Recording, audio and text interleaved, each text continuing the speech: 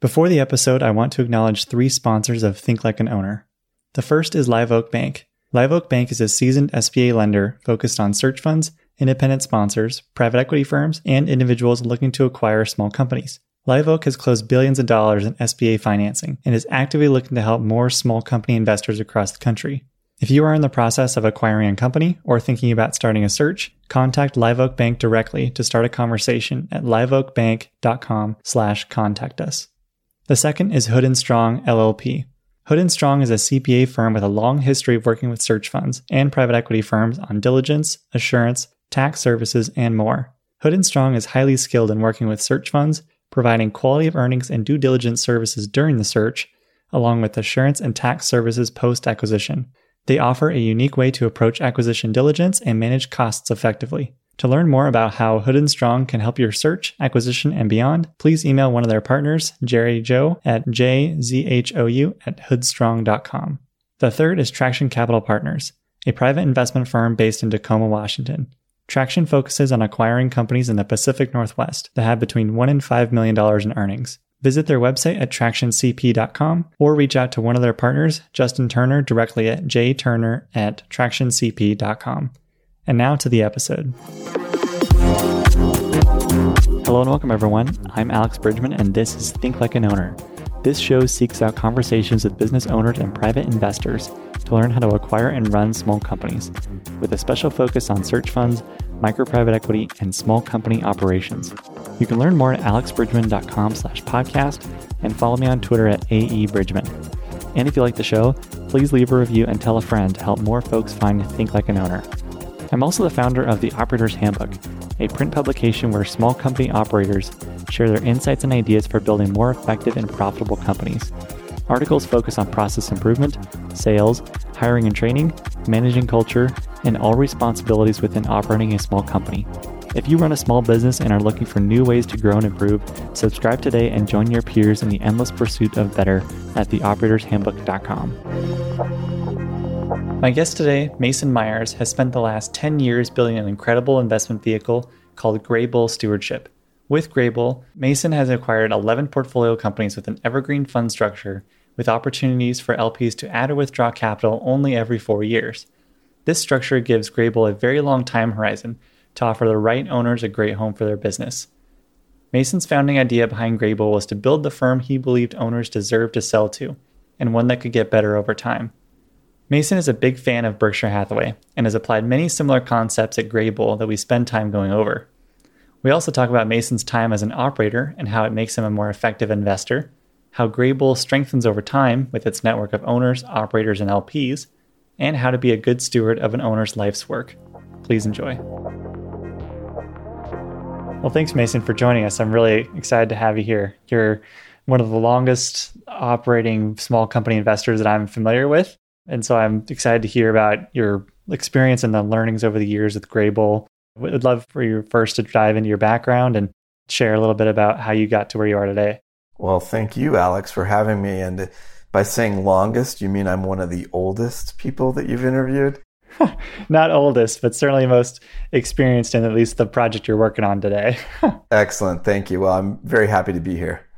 I guess the most important thing is when I graduated from college, I wanted to be a journalist. I really enjoyed the research and so forth.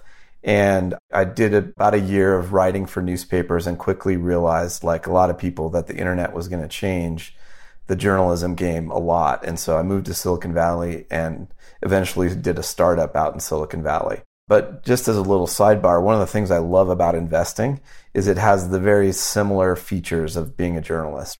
Research and thinking and analyzing and so forth. And so I've been able to find that interest being fulfilled in investing that I was interested in journalism. But back to Silicon Valley, I did a startup with a friend of mine, and we focused on building a website or a meeting place for college students in the mid-90s called the Main Quad. The Main Quad was like the central meeting place at our college. And we wanted to build a media entity online, and we thought that college students would be the earliest folks online, so we focused on them and started the Main Quad.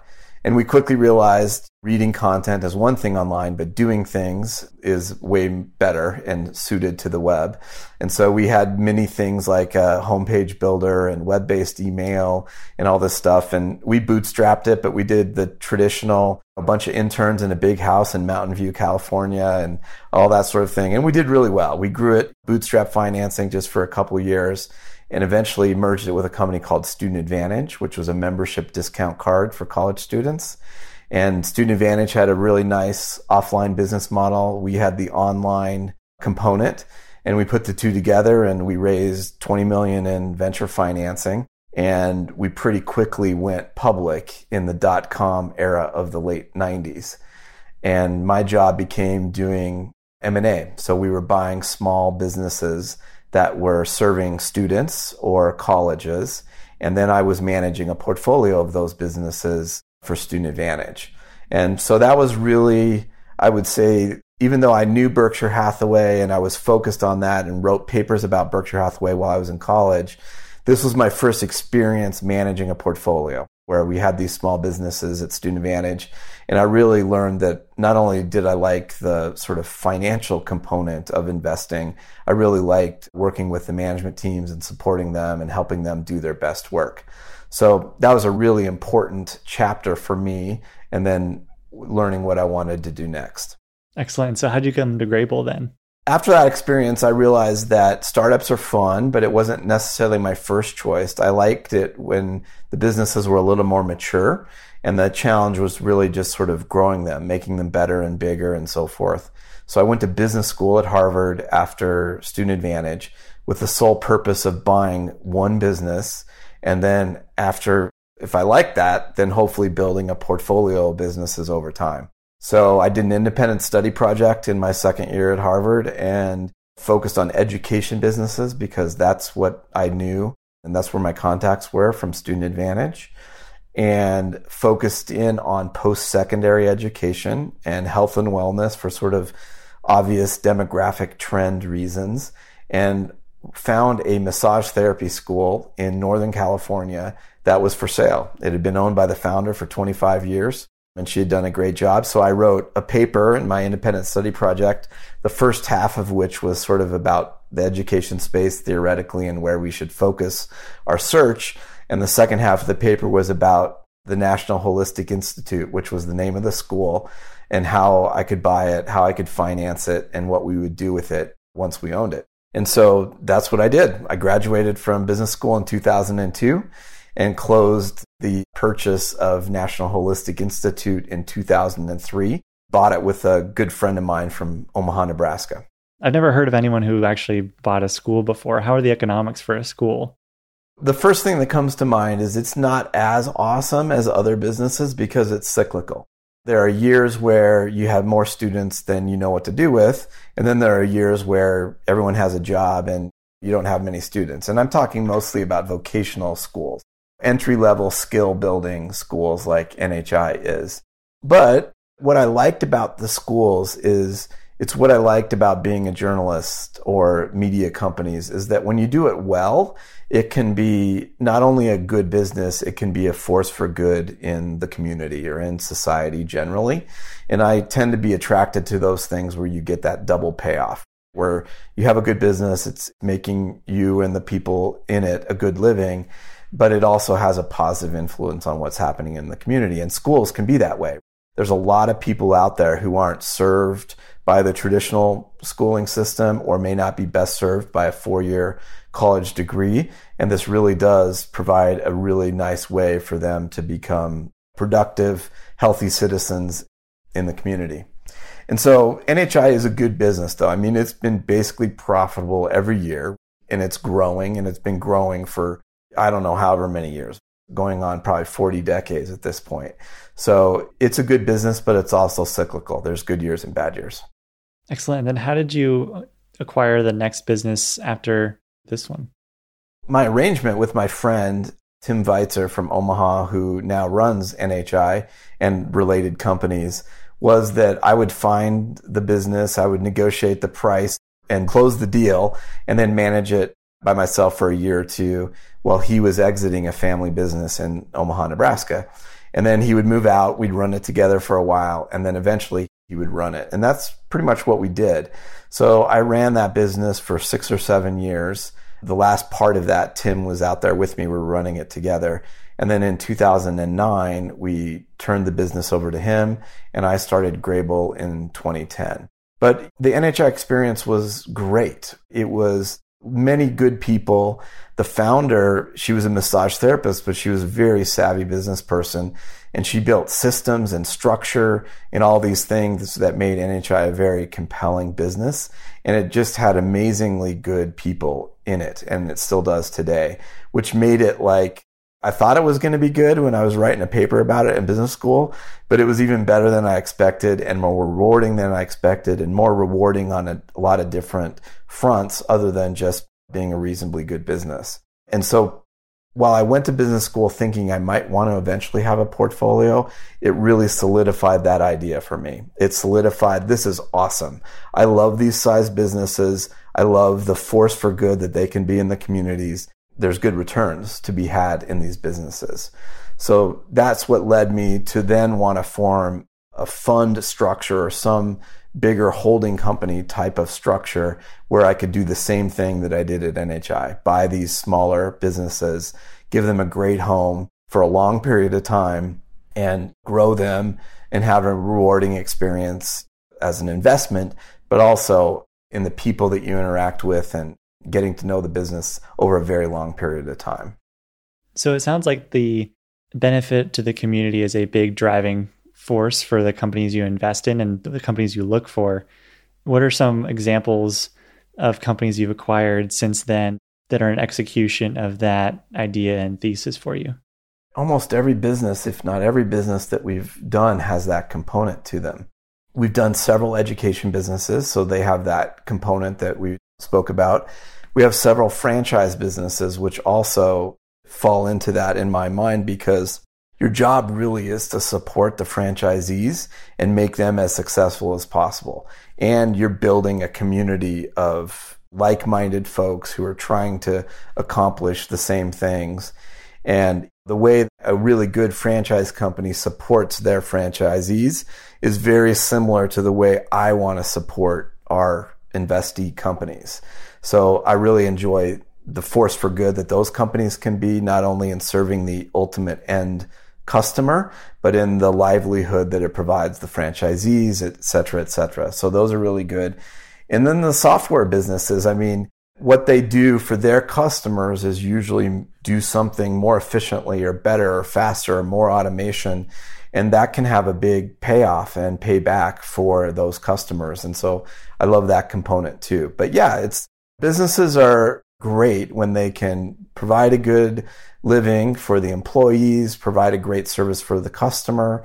And if you can then even feel better about what it's doing in the world, it's the best situation possible. What do you think drove that focus for you on being a force for good in business? Was there something in your time before your MBA and with the education business, or was there some other point in your life where you decided that was something you wanted to focus on? I'm not quite sure. I mean, I believe in the market system. I see all these business people who are doing really great things for their customers and for the employees. And I sort of believe that most businesses have a very positive impact on the world. I'm not quite sure where that came from, but it's been played out in my life experience. I mean, I see it every day, and that positive impact shouldn't be ignored. The thing that I think is interesting about it is smaller businesses have that impact, and yet the financing options for smaller businesses are quite limited compared to larger businesses. So part of what I saw when I founded Greybull was that there was a need for these business owners who had a good business and wanted to keep running the business and wanted to grow it.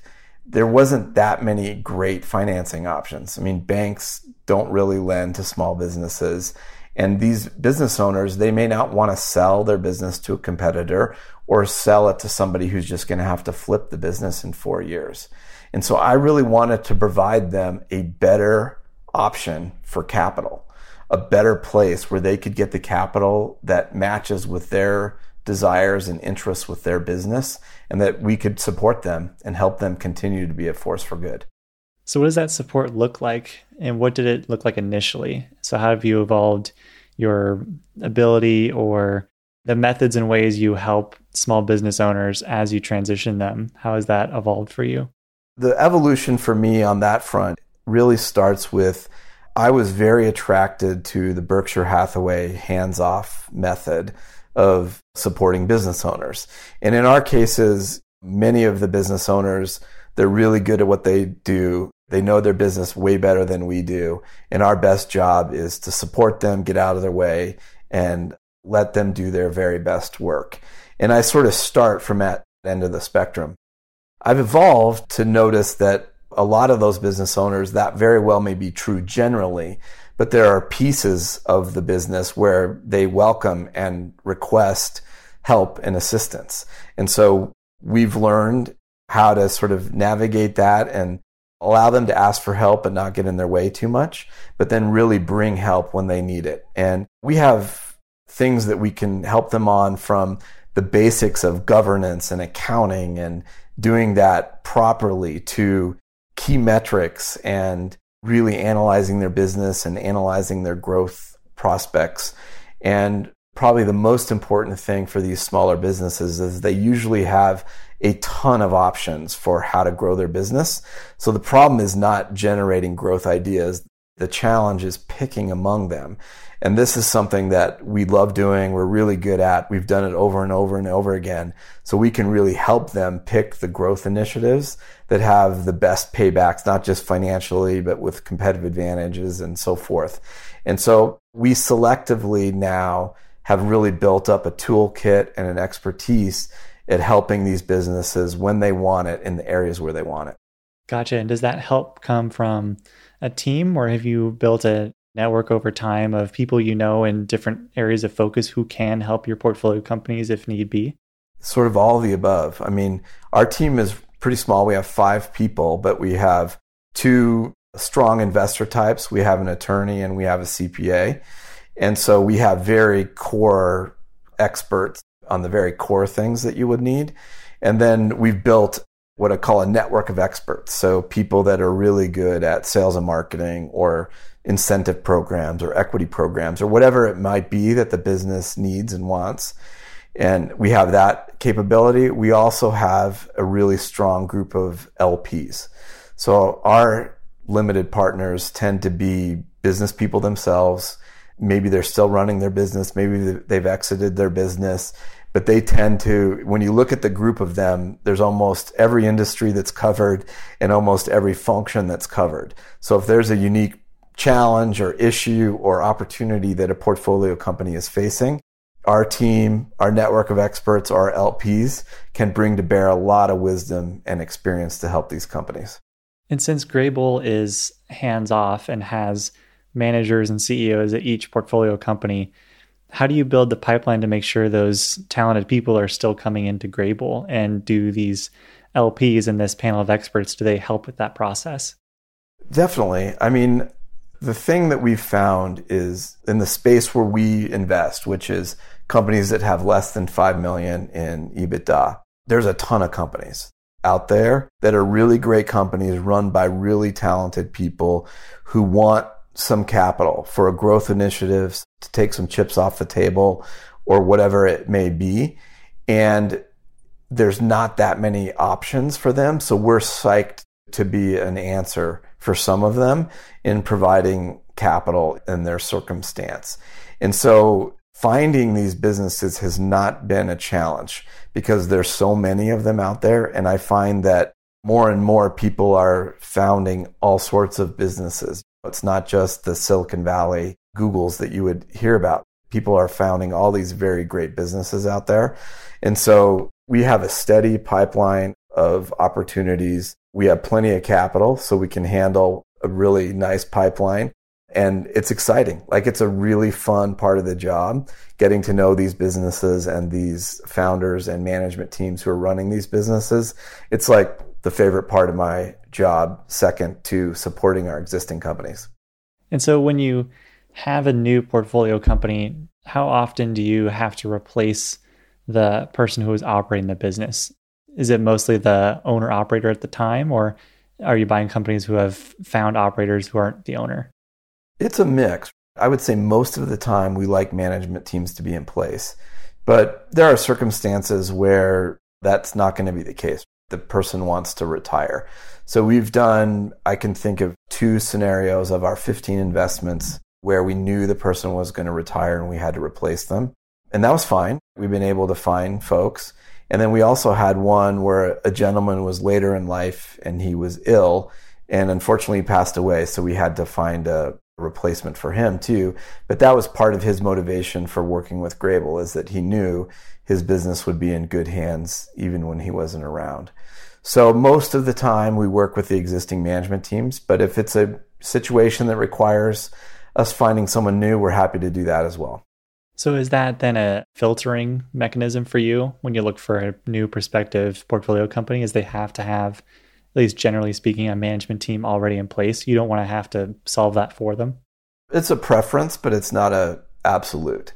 So I just find it's a more pleasant experience when you know that the management team believes in the future of their business, as opposed to someone who may see a problem 2 curves down the road and they just want to unload the business now. I find that that's a much more difficult scenario to understand when your incentives aren't aligned. So I like the situations where the management team has equity, they want to keep a lot of equity, and they believe in the future of the business. That's my preference. At the same time, there's other unique circumstances where you can get comfortable that it's a good business and they don't know something that you don't know, and it does make sense to find a new leader. You mentioned it just a moment ago, but the current management teams own equity stakes in the portfolio company. Is that part of your incentive package for them, or how do you incentivize these managers? Absolutely. In every case, the management team or the primary CEO or founder has a significant amount of equity. And absolutely, if they're not the founder, if they're not coming to us as part of the business arrangement and we're putting someone new in, that's something we absolutely do, is because we want them to think like an owner. And we love it when everybody thinks like an owner. That's what we're trying to set up. Nice. I like it.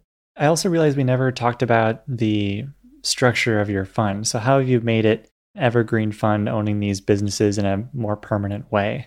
I mean, we'll get to the how it's done here in a second, but the why we did it that way, I think, is really important.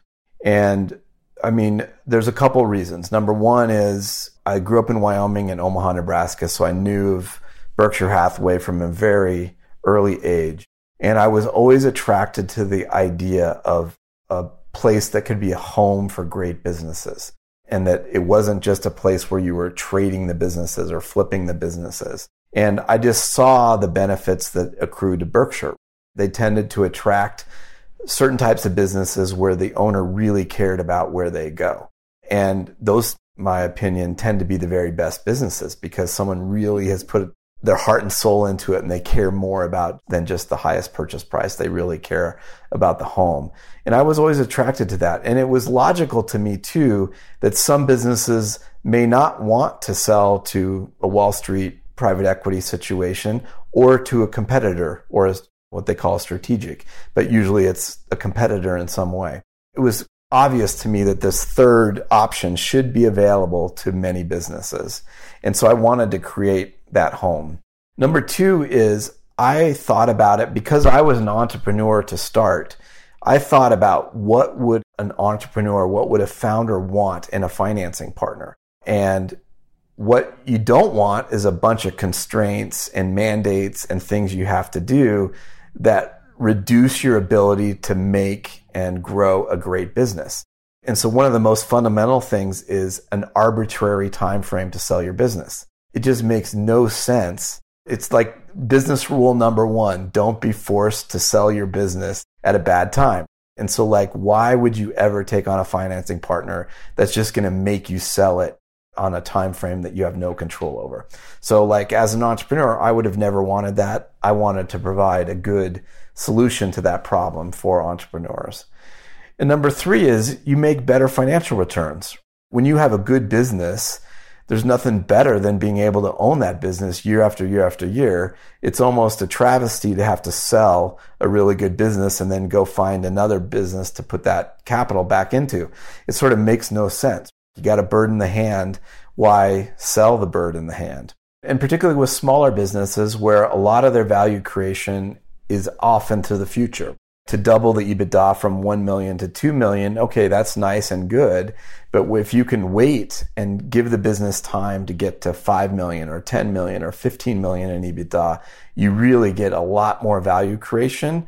And you already did the work up front. Why not get the benefit of all that future value creation?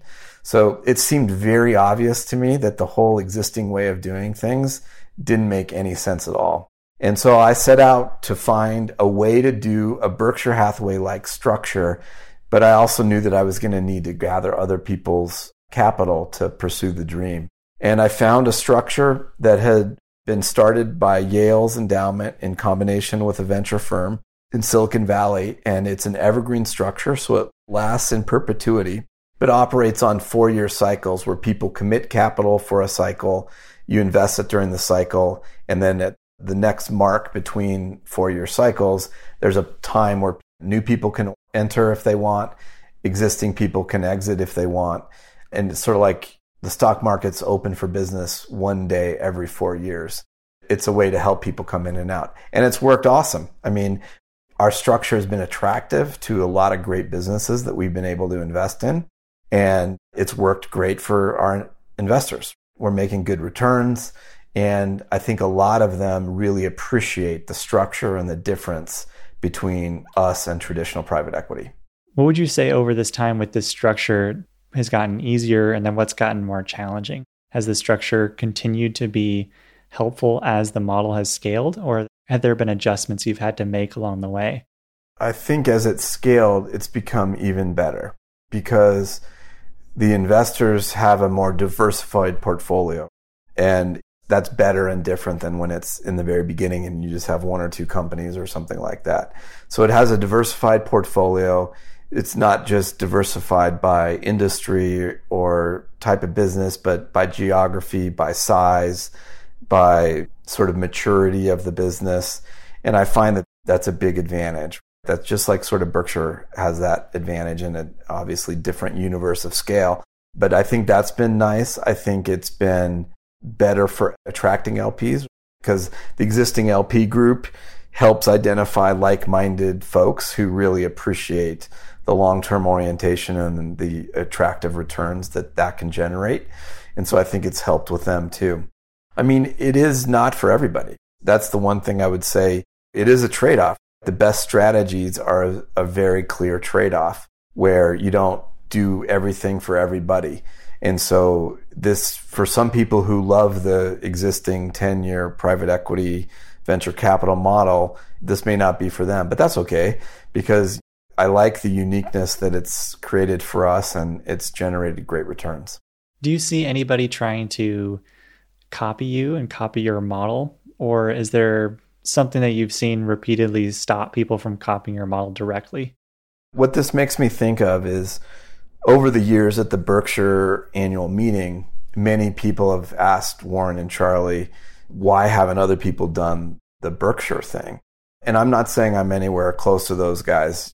I'm a very poor cousin, but I do think it takes a while for it to work. So like in my case, I started with a small amount of capital, $5 million.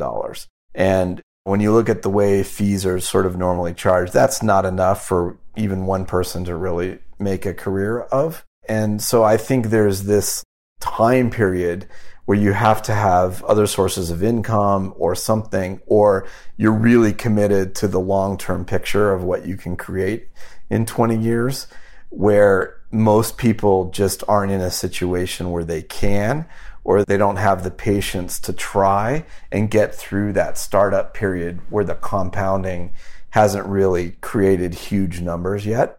But if you can get through that period, then the model is way better. It's just more stable, it creates great returns, etc. So I think that is a fundamental reason why there aren't more of these type of vehicles or these type of long-term strategies out there in the world.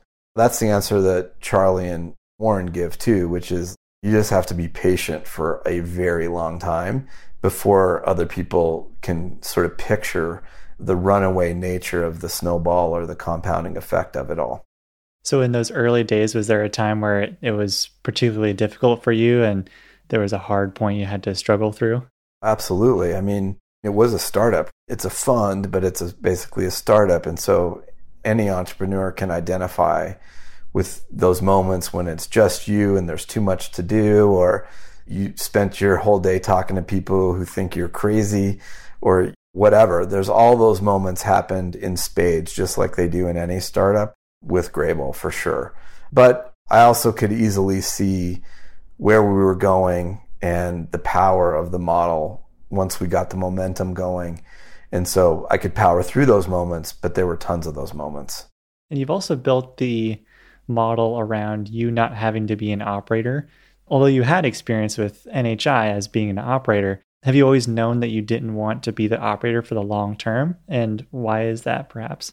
It's a good question. And yes is the answer. I've known for a very long time, even back to Student Advantage days, where I knew I can do it and I enjoy it and I love the relationships with people when you're operating the companies. But I also knew when I thought about my highest and best use and what I could do that maybe not other people could do, it was going to be on the investing side of things. And I love the daily cadence and rhythm that it creates, of a healthy dose of learning about new businesses and reading about them and understanding them, and a healthy dose of these long-standing relationships with CEOs and managers that you like and respect, and you get to talk about fun, interesting businesses. I just love those daily activities. They're fun for me. And when I stack those daily activities up against the ones that you need to do when you're running a company, I've definitely found the right place for me. Excellent. And so what did you learn about being an operator that you took from your operator days and you've applied it now to your investing days? Well, I think there's a couple things. One is when I was an operator talking to investors about our business, you quickly realize that an investor, when they're not doing their job very well, overestimates their own intelligence with the business. They think they're the best strategists. They think they know what's going on when they really are not very close to the business. And so I think trusting the people who are in the business in a better place to make decisions, and maybe you need to kick it around a little bit because the investor has a different perspective on the world than the operator does. But usually it's better to leave the final decision in the hands of the operator because they're on the scene and in a better place to make a really high quality decision. And I think I took that away, that a lot of people think that they can, because they can analyze a business or something, that they know the business better than the people running it. And I just knew that wasn't the case. So I took that away from being an operator. I took away from being an operator also that the capital financing system for small businesses was not optimized for the business. It was optimized for the investor, and ironically, the structure created bad returns. Whereas if they would have just balanced the structure a little bit more to take into account the needs of the business and what's better for the business, to have a proper balance between the needs of the business and the needs of the investor, they would get much better returns. It's almost like the tail was wagging the dog when really they want the dog in the first place. They want good returns, but the structure that they're imposing on the companies creates worse returns than they otherwise could get. So it was sort of all mixed up there a little bit. And I realized that when you could bring a better structure that was better for the business, you would get better financial returns. What do you see as the misaligned structure?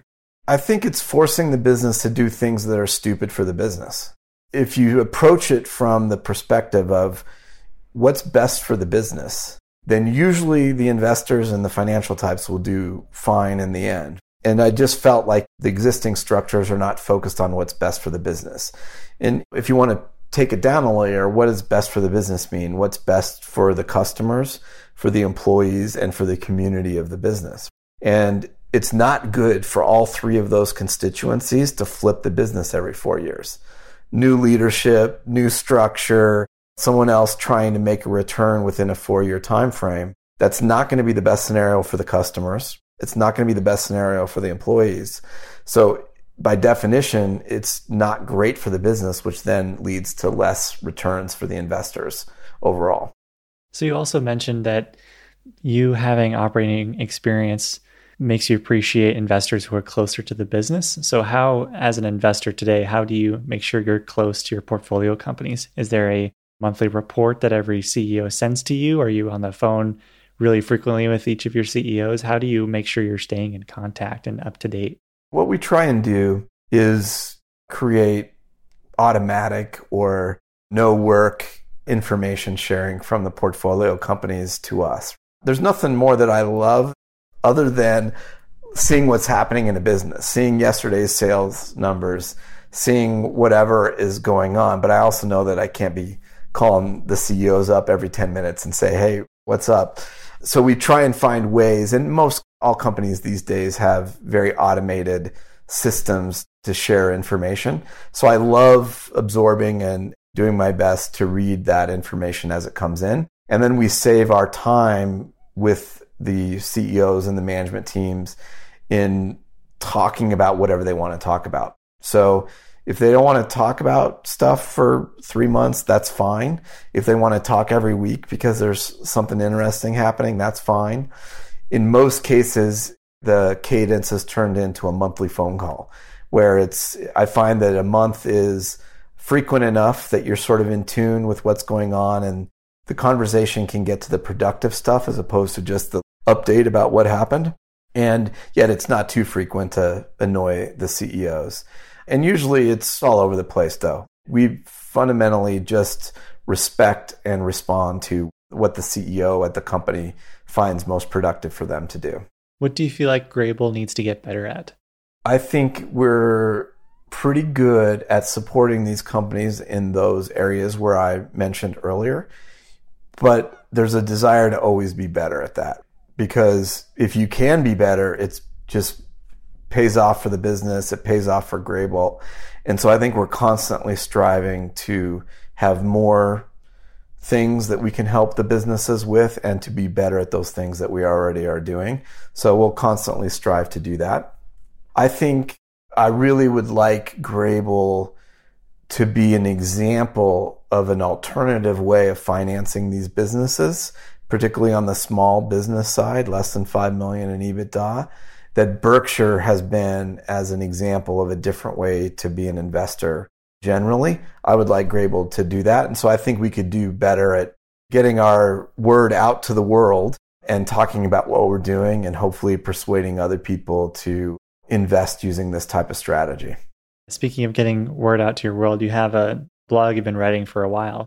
I'm assuming that's, of course, scratching your journalist itch. What do you use the blog for? And do you view it as just a journal of your thoughts, or is there other messages you're trying to actively share too? I think the number one thing is, for me, was when new companies are getting to know Greybull, I think all investors sound pretty similar to people. These are smart folks. They know what to say to the companies, and they're good at their job. They come across in a very positive way.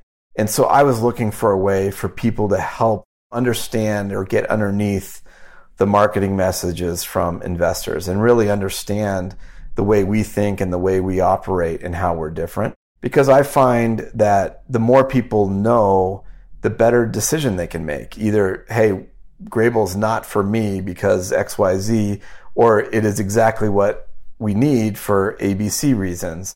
My goal was to make their decision easier and for me to share more about what we're trying to do so that people can self-select one way or the other, either strive to make an arrangement with us or realize that they're better off somewhere else. My first closing question is, what class in college would you teach if you could teach about anything you wanted? I think the first thing I would want to teach is business valuation. Warren Buffett says there should only be one class in business school, which is how do you value a business? So I would love to do that. It's what I get to do every day, but there's always so much to it. And there's always another thing you can think about. And so that would be one, but I'm going to give you another class too. I also think a class in some history, but I would say in a very broad scope of history. I find that a lot of lessons get learned over and over again by humans.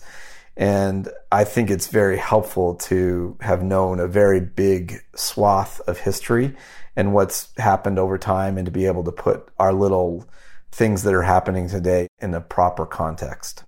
Is there a particular event or part of history that you think most about?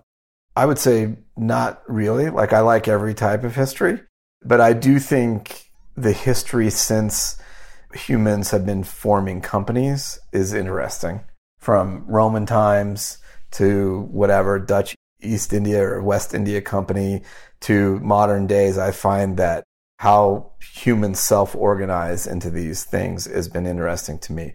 But I really like every type of history. Do you read Investor Amnesia out of curiosity? I do not. I don't know it. There's this guy, Jamie Catherwood, who writes it. He writes all about finance history and companies, and I feel like you'd really enjoy it if you like history and companies and that sort of thing. All right, I'll check it out. Thank you. Absolutely. What's a belief you used to hold strongly that you've since changed your mind on? This is not exactly what you're going for, I think, but I think one of the business judgments where I totally whiffed, which is what this question makes me think of for some reason, is in the early days of the internet, we focused our service on a niche of people, college students, where I realized that a lot of the businesses that really did great in the first 5 or 10 years of internet time were ones that did a service that focused on all of the internet, not just a little subset of college students. So Yahoo for a broad directory, or Amazon, or things like that. And so I think I started off thinking a niche for journalism and media and all that stuff would be an advantage in the early days, whereas I sort of whiffed on that. And I think the early days were all about services that could serve a broad swath of folks. Now, I think it's a little different today, but that's for some reason, and maybe because we were talking about history and all that, that's what came to mind today. What do you think you would have done differently? Well, I would have still loved to do some of the services that we were doing. We called it a homepage builder back in the day, but it was probably a Facebook profile 15 years before Facebook sort of thing. And I would have loved to have done that. We knew that the thing that college students care about most is other college students. So like, we knew that stuff. I wish we would have just executed on that idea better than we did. What's the best business you've come across? What comes to mind for me is it really depends on the time frame. Some businesses can be a great business at a certain moment in time and then not so good. But what comes across for me is I think a newspaper business in the second half of the 20th century was a great business, like Washington Post, because it's a good business. It has a network effect happening, so it has a really good competitive advantage. And hopefully when it's done well, you're having some positive impact on the community and society and humanity in general. So I think of those businesses in the late 20th century. I would say Facebook is a pretty amazing business right now. It's got some criticism that's probably warranted today on the effect of social media and politics and all that sort of thing. But when you look at the competitive advantage of that type of business, the cost, I mean, very low cost generally to operate that because all the content comes from users. Like that type of business, or LinkedIn, I think is a really amazing business at this point in time. So those are the ones that come to mind for me today. Do you see any of those types of companies at the smaller end of the market? Yes. I mean, I think there's ones that have elements of those really amazing businesses, and they're probably not fully formed. You can see the competitive advantages are there to some degree, and they're yet to be built to some degree. But yes, I mean, there are businesses in our portfolio that have shades of that even if they're very young or very small compared to those big businesses today. But yes, and you never know how the future plays out. They might find the unique implementation that really takes them to the moon, or they might just be pretty dang good businesses. Is there one that you've come across recently that checked a lot of those boxes for you? Yes. I would say almost every business that we invest in may not check the 20 boxes that make it a perfect business, but every single one has elements of being a really great business. Most of those come down to some strong sense of competitive advantage today or competitive advantage that can be built over time. Really good economics, so high gross margins. They don't need a lot of capital to scale and grow. Almost all of our businesses have those really compelling characteristics. It doesn't mean all of them totally fulfill their potential, but we all go into it with every single one of them thinking they have really good potential. Thank you very much for sharing your time with us. I've been looking forward to this for a while, so I'm glad we finally got to record an episode. So thank you, Mason, for your time. This was awesome. You bet. I love it. And thank you for doing this podcast. It's a really nice offering to the community, and thank you for having me. Thank you for listening. I hope you enjoyed today's episode. If you enjoyed the show, please consider leaving us a review and telling a friend to help more folks find Think Like an Owner. I also want to thank our show's sponsors, Live Oak Bank, Hood & Strong, and Oberle for their support. For full episode transcripts and more information, please visit our website at alexbridgman.com/podcast. And if you want to learn more about the Operator's Handbook, please visit us at theoperatorshandbook.com and join your peers in the endless pursuit of better.